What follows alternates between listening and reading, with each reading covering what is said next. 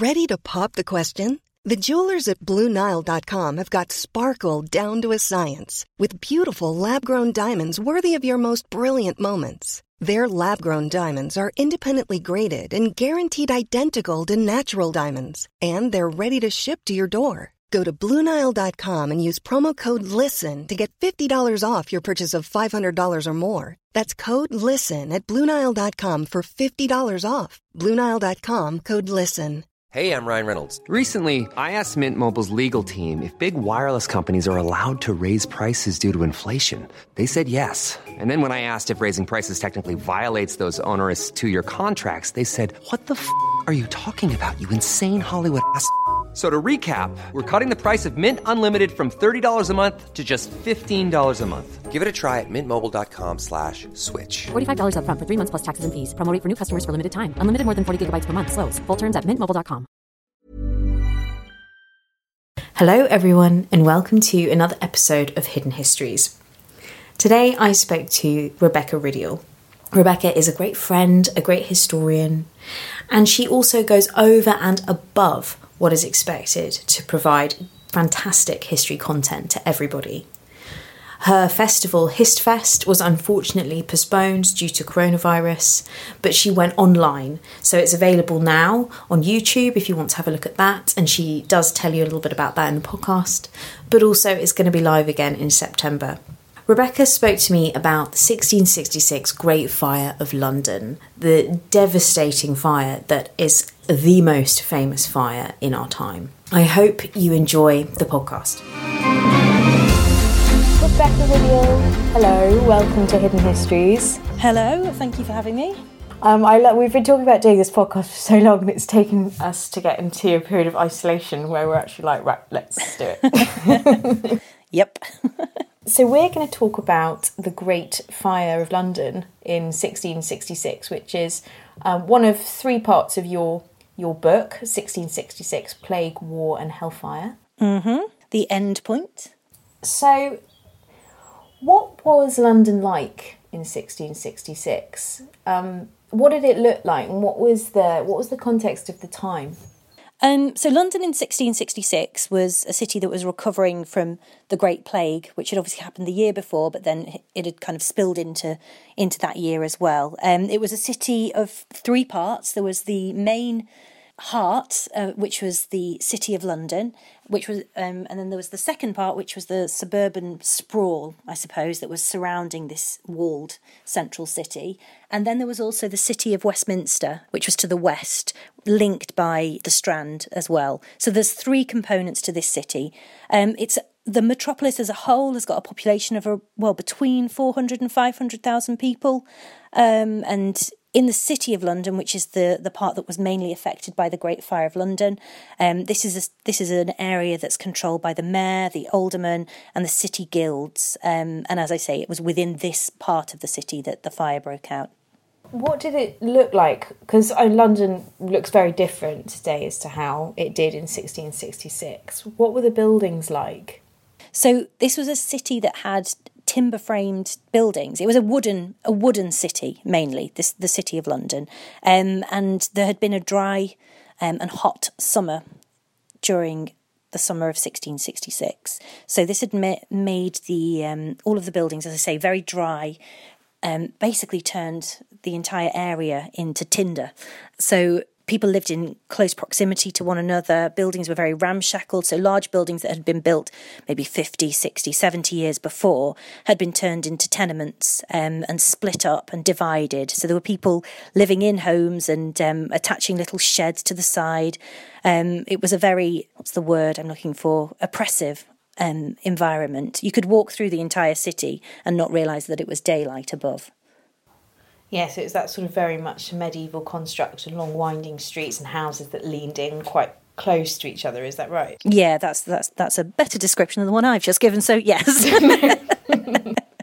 yes. So where did the fire start and how did it spread?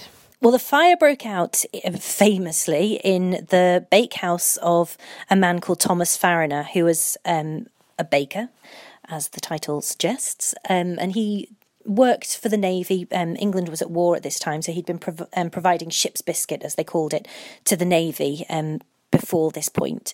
It broke out just after midnight, around 1ish, in his bakehouse. There were lots of arguments, and there were lots of arguments at the time as to who was directly responsible. Was it him? Was it his daughter who'd left the coals on inside the oven? But in any case, it doesn't really matter for the purposes of the story. The fire broke out. It took hold of his house, quickly spread down Pudding Lane, and then spread further still down towards the river, along Thames Street, which was a place that was almost made for burning. It was full of oily imported goods like fish and also things like alcohol as well. So this was a wooden city that was ready to burn, and burn it did during the beginning part of September.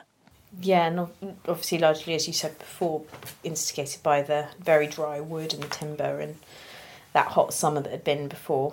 Yeah, and then also I should say there were also, as well as it being a hot summer and the place being built of wood, there was also a wind that was blowing the fire westward, so an easterly wind which was kind of stoking the flames and helping it to spread further and further and further, and measures that should have perhaps been brought into place weren't taken. And by measures I mean usually when there was a fire, what would happen would be the surrounding buildings would be pulled down to kind of create a fire break so that the fire couldn't spread any further. But because this city was a city of tenants and landlords, permission was always needed to pull down a building. The only person that really could override this would be the mayor, but he would do it risking repercussions from landlords. So he was reluctant to do this. And perhaps if that had happened at the very beginning part of the fire, then it might not have been as great as it grew to be. But I mean, that's just conjecture. So aside from that, what was the full effort to try and contain it? So efforts were taken. At this point in time, you did have fire precautions. So I've mentioned the fire breaks, but there were other things as well that people had. So there was running water in pipes underneath most of the city, and these pipes would be opened up so that water could be obtained and put into fire engines. Now, obviously, I don't mean fire engines as we would understand them. They were basically carts with a big bucket at the top and a pump that would be used to squirt water onto the affected areas. So these were called for, but they couldn't fit down the tight streets and lanes of the central part of London, so they were kind of rendered redundant. But other things that people used would be sticks where they would pick and pull buildings apart, and water squirts as well. There's a few examples of these, or images of these on the Museum of London website, I believe. But we've certainly got buckets that were used to put out the fire, and there's one example in the Museum of London. So if you're listening and curious, go and have a look on their website, because you can see an original Great Fire bucket. Other than that, the mayor famously was thought to be rather useless. He kind of ran away basically and wasn't seen for the most part of the fire. And because of this, direct control for tackling the fire fell to those that were higher up in the hierarchy, which just so happened to be the king and his brother. So the king's brother, the Duke of York, was put in charge of putting out this fire, and he arranged for teams of men to be stationed at various points around the city, and they would be attempting to put out the fire by creating fire breaks and squirting water and all of that business at various locations around the city, unsuccessfully for the most part. Is it true that Charles II actually got sort of hands-on involved in trying to extinguish the fire? Yeah, it is true. There are reports about him doing that. He went and got stuck in with everybody. He was seen. He made sure he was very visible and seen to be helping. I mean, there's reasons for this. It wasn't just because, the city needed an extra pair of hands. Of course it did. But the king, you have to remember, had left London the year before when the Great Plague had happened. Now, why a king would remain in a city that was at risk, I don't know. I mean, it was probably the right decision to make, but that didn't mean that people still didn't think, oh, why did he leave? He deserted us once. So he needed to be visible. He needed to make sure that the people of the city knew that he was involved in helping to tackle the fire. And he made sure that these endeavours and his efforts were written into the first edition of the London Gazette that came out after the fire, just so, to make sure people were aware that he was involved as well. Okay.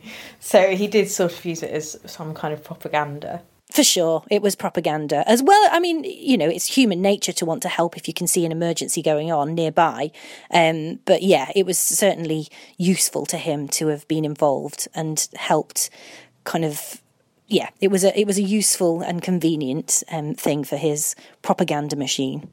What do you think that his involvement and his handling of the fire says about him as a king? Because he's known as the Merry Monarch. It's not sort of...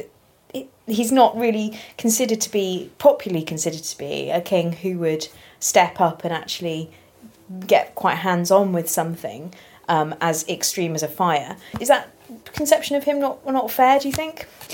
He's a very complex character, is our Charles II. He's a difficult one to pinpoint. I believe that he had been involved in, lots of action earlier on in his life. During the Civil Wars and after the Civil Wars, he'd attempted to win back his throne for his father and for himself. There's a famous, story of him escaping dressed up and all of that, which I don't really need to go into right now. But, he had been active in his youth and he was still, to be perfectly honest. But he does have this reputation, and part of it is to do with the fact that he'd opened the theatres when he'd returned following the Restoration. He'd encouraged sports that had been banned before. So there was a sense of frivolity and a growing sense of things that people could do in their leisure time during the Restoration period. So I think all of this has contributed into creating this almost stock character that we name Charles II. Of course, he was famous as well for having all of his mistresses and being quite open about it as well. That said, he was a very pragmatic man. He was intelligent as well, but he wasn't bookish, but he was intelligent, and he knew how to use people. He knew how to tell people what they wanted to hear.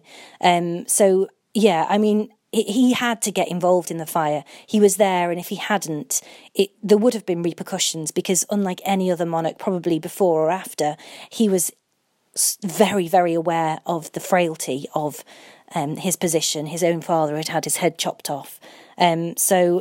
Yeah, what does it say about Charles? I don't know. He's a bit, in terms of his personality and true thoughts, he is a bit of an enigma. Yeah, absolutely, and you're right. He had to show face because of the situation his father found himself in. Yeah, exactly. How exactly was the fire finally extinguished? Well, it wasn't. I mean, it extinguished itself. It burnt as much as it could.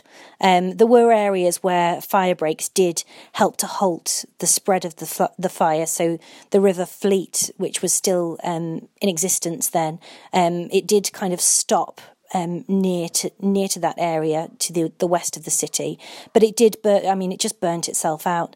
There was nothing from the efforts of the fire, those fighting the fire, that really helped to end it. But it had taken several days for this to happen, and even months after, you get reports in Pepys's diary, and he's saying that there are still areas of the city that are still smoking.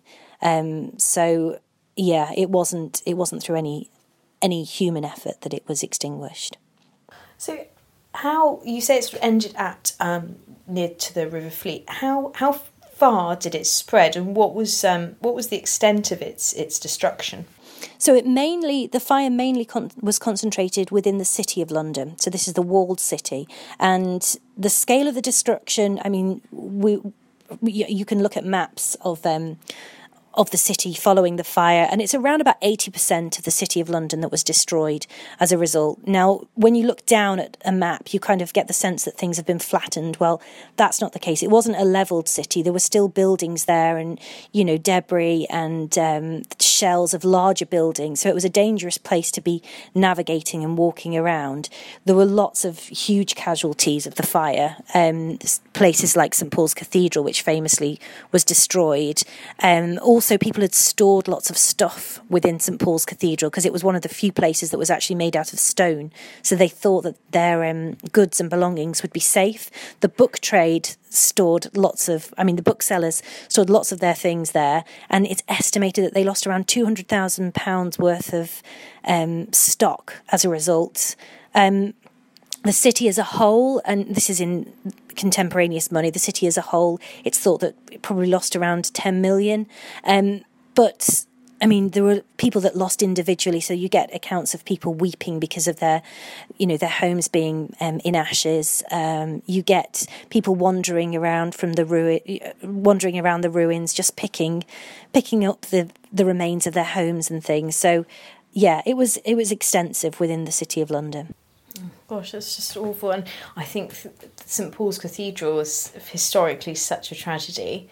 Within the Great Fire, there's so much history lost within that cathedral, and incredible tomb monuments and everything.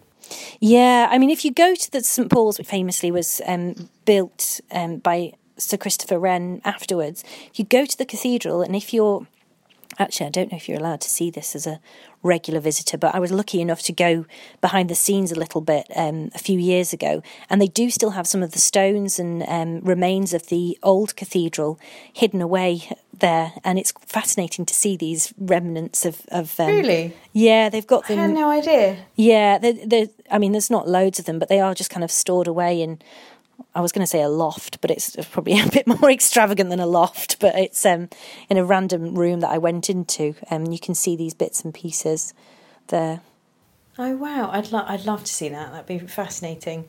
Okay, so Christopher Wren, he was really responsible for everything that happened after the fire. Well, how did he reshape London, or not Christopher Wren, others as well? Well, yeah, he was made master of the work, so he was in charge of rebuilding, designing and then managing the rebuilding of many of the churches. They didn't rebuild all of them. There were, to be honest, probably too many churches in London anyway. But he was in charge of that, but he was supported by a team of experts as well. So Robert Hooke was directly involved in the rebuilding project, and there were lots of people that had, ideas about how London should look afterwards, and many. One thing that you don't have a shortage of in Restoration London are men that claim to be polymaths. So there were lots of men submitting new maps and ideas to Charles II for how the city could look, and there were varying degrees of intricacy. So John Evelyn, he created one which was, quite nice, as did Christopher Wren. Robert Hooke created a map. We don't know what that looked like, but apparently the mayor and the alderman really liked that one. But there was one guy, and his name's escaped me now, and he submitted a map, and it's literally just straight lines across a page, which he thought would be the streets. But in the end, because of the way that the city was made up, as I've already said, it was a city of landlords and tenants. The king didn't own all of the land there. The mayor didn't own all of the land. It was owned by individuals. So it pretty much was rebuilt with the same street layout and things. It was just certain rules were brought into place that buildings had to be made of stone or clad in stone, or brick, I should say, and the streets were widened and that kind of thing. At this point, because there was actually, what a lot of people don't know is there were more rivers than the River Thames. Were they visible at this point, or did this redesign of London actually... Was that responsible for covering them up? Yeah, they were visible, and some of them were just stinking, boggy kind of sewers. So I mentioned the River Fleet. After the Great Fire, there was instructions for that to be turned into a kind of canal, rather than a messy river that it was. But there were still reports decades later, in the early 18th century, of how much the River Fleet just stank. So yeah, there were rivers and things, and there was an effort made to make it just a bit cleaner and neater, because they knew that it would prevent further fires. Also, I should also say that trades that encouraged smoke and things were encouraged to move out of the city of London, so that, you know, the risk of fire was reduced as well. Here's a cool fact. A crocodile can't stick out its tongue. Another cool fact, you can get short-term health insurance for a month or just under a year in some states. United Healthcare short-term insurance plans are designed for people who are between jobs, coming off their parents' plan, or turning a side hustle into a full-time gig. Underwritten by Golden Rule Insurance Company, they offer flexible, budget-friendly coverage with access to a nationwide network of doctors and hospitals. Get more cool facts about United Healthcare short-term plans at uh1.com.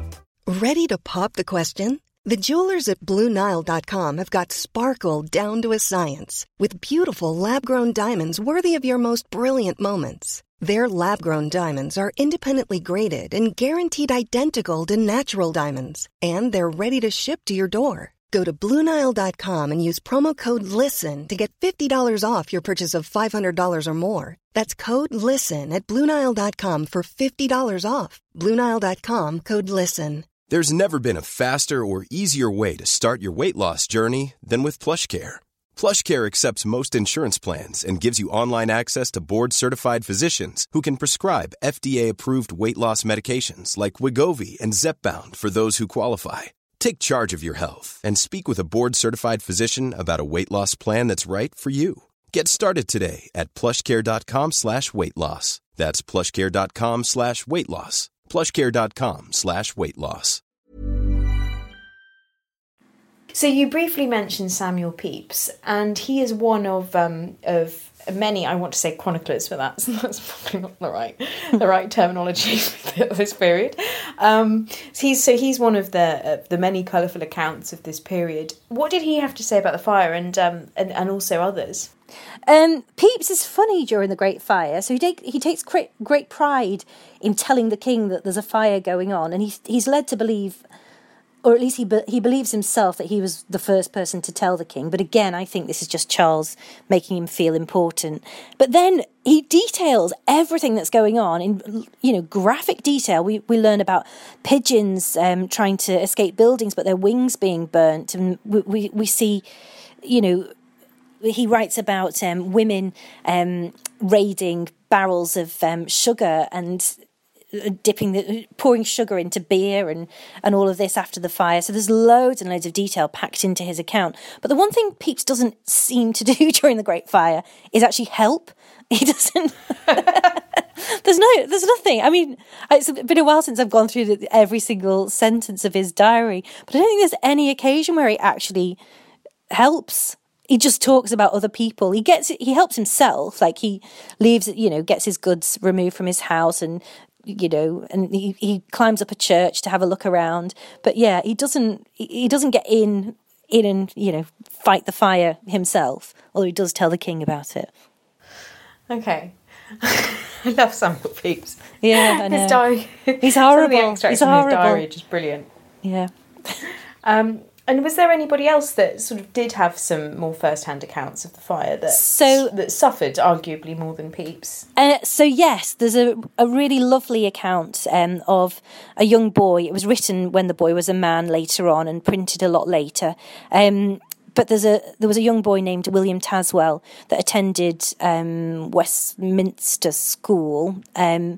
So he was at Westminster Abbey in the morning of the Great Fire and heard about the fire because there was commotion at the back of the Abbey, and then all the boys kind of went out to have a look at what was going on, and they saw boats kind of moving westward filled with goods and things, and then they learned about the fire.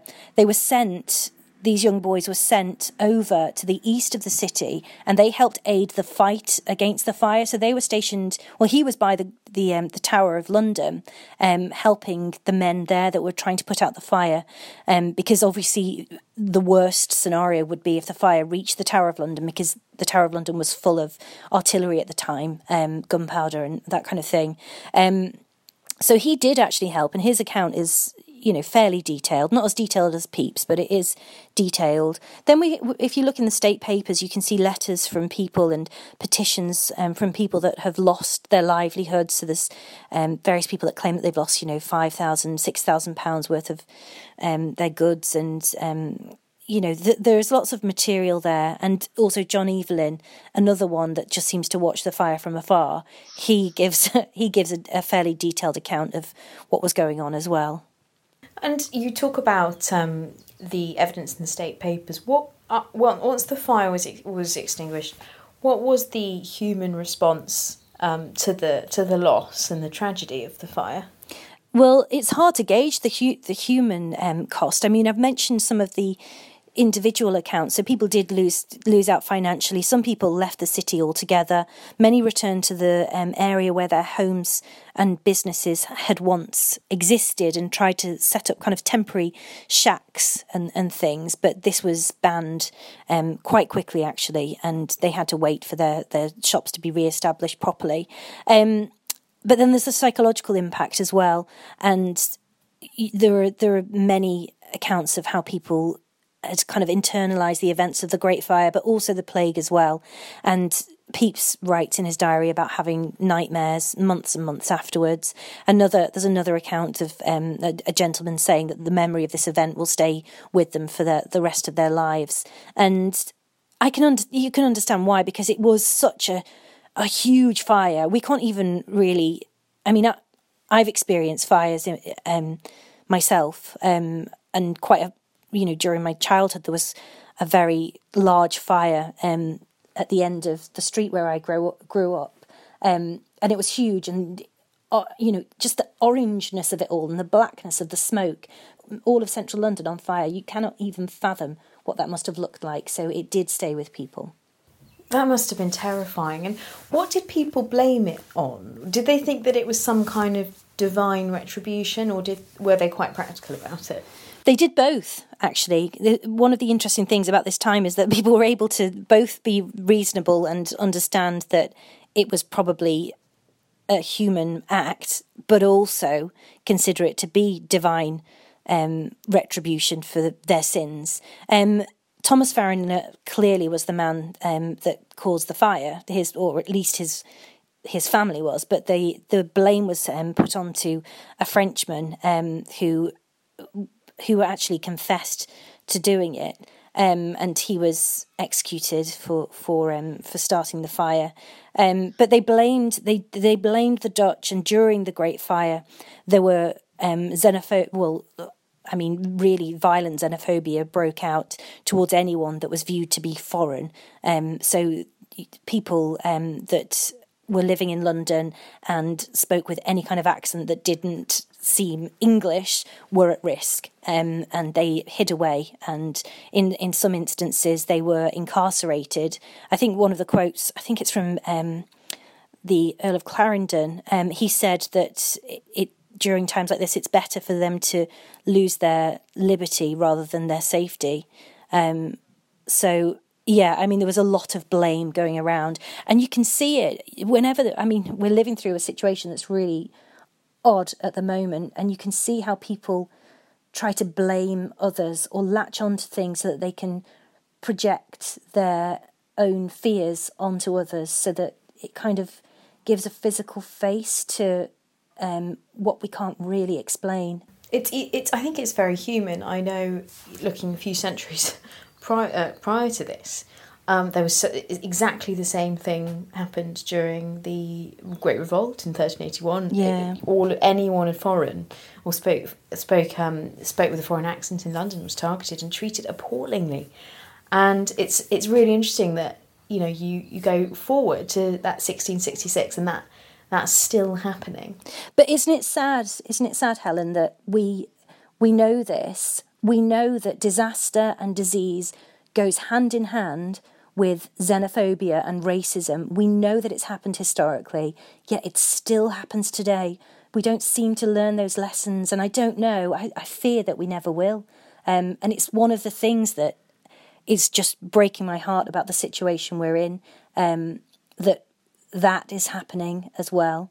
But I know this isn't a conversation about coronavirus. But, you know, it's in my mind, it's in your mind as well. And any conversation about a historical disaster, it's hard not to draw small parallels with today. We were talking about it before we started the podcast, weren't we?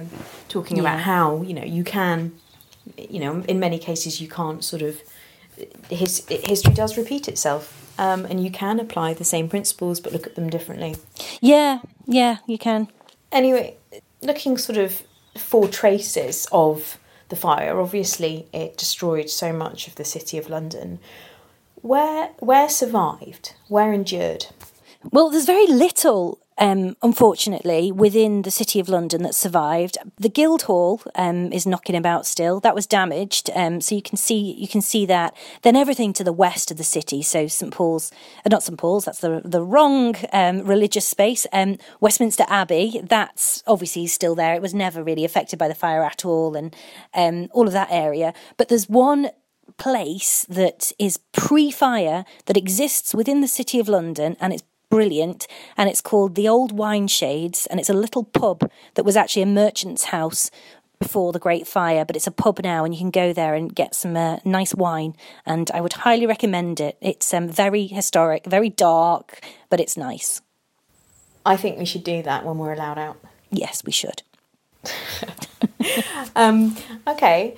And is there anywhere else that you would recommend that people go to just to see some traces of 1666, in London or elsewhere? Well, Waterstones, and pick up a copy of my book. You can see some lovely images there.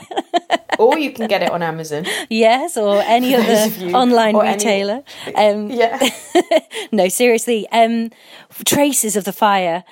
Do you know what? The best place to go is the Museum of London, because you can see lots of objects there, and they have a permanent exhibition about the plague and the Great Fire, and it's fascinating, and it's the things and the artefacts that they've got are brilliant. So I would recommend going there and then going to the Old Wine Shades afterwards for a glass of wine or a beer to reflect on what you've seen.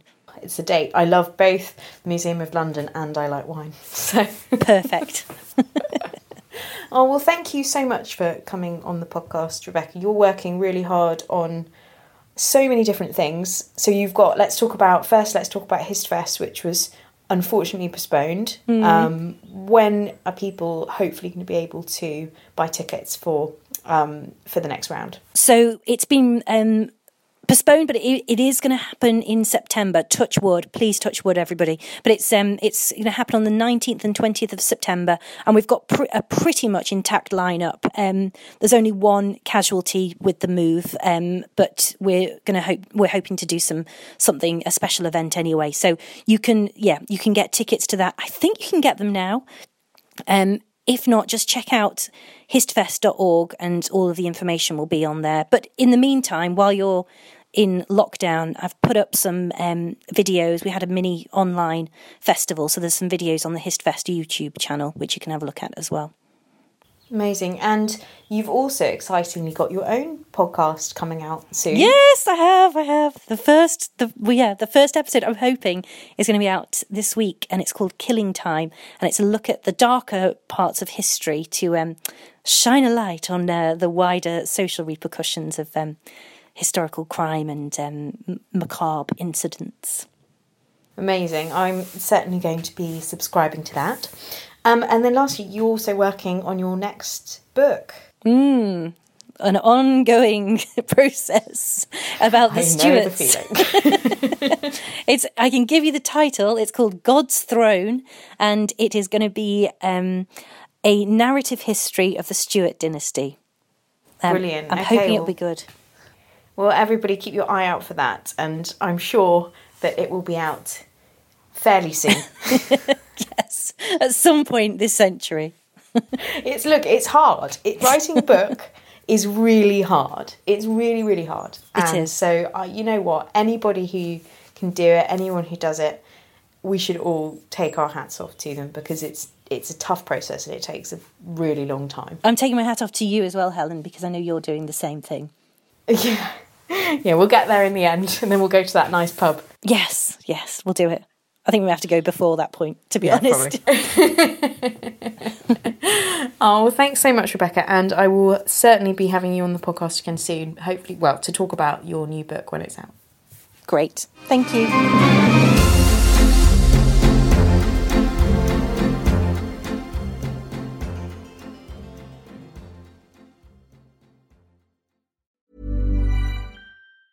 Mom deserves the best, and there's no better place to shop for Mother's Day than Whole Foods Market. They're your destination for unbeatable savings, from premium gifts to show-stopping flowers and irresistible desserts. Start by saving 33% with Prime on all body care and candles. Then get a 15-stem bunch of tulips for just $9.99 each with Prime. Round out Mom's menu with festive rosé, irresistible berry chantilly cake, and more special treats. Come celebrate Mother's Day at Whole Foods Market. Planning for your next trip? Elevate your travel style with Quince. Quince has all the jet-setting essentials you'll want for your next getaway, like European linen, premium luggage options, buttery soft Italian leather bags, and so much more. And it's all priced at 50 to 80% less than similar brands. Plus, Quince only works with factories that use safe and ethical manufacturing practices. Pack your bags with high-quality essentials you'll be wearing for vacations to come with Quince. Go to quince.com/trip for free shipping and 365-day returns.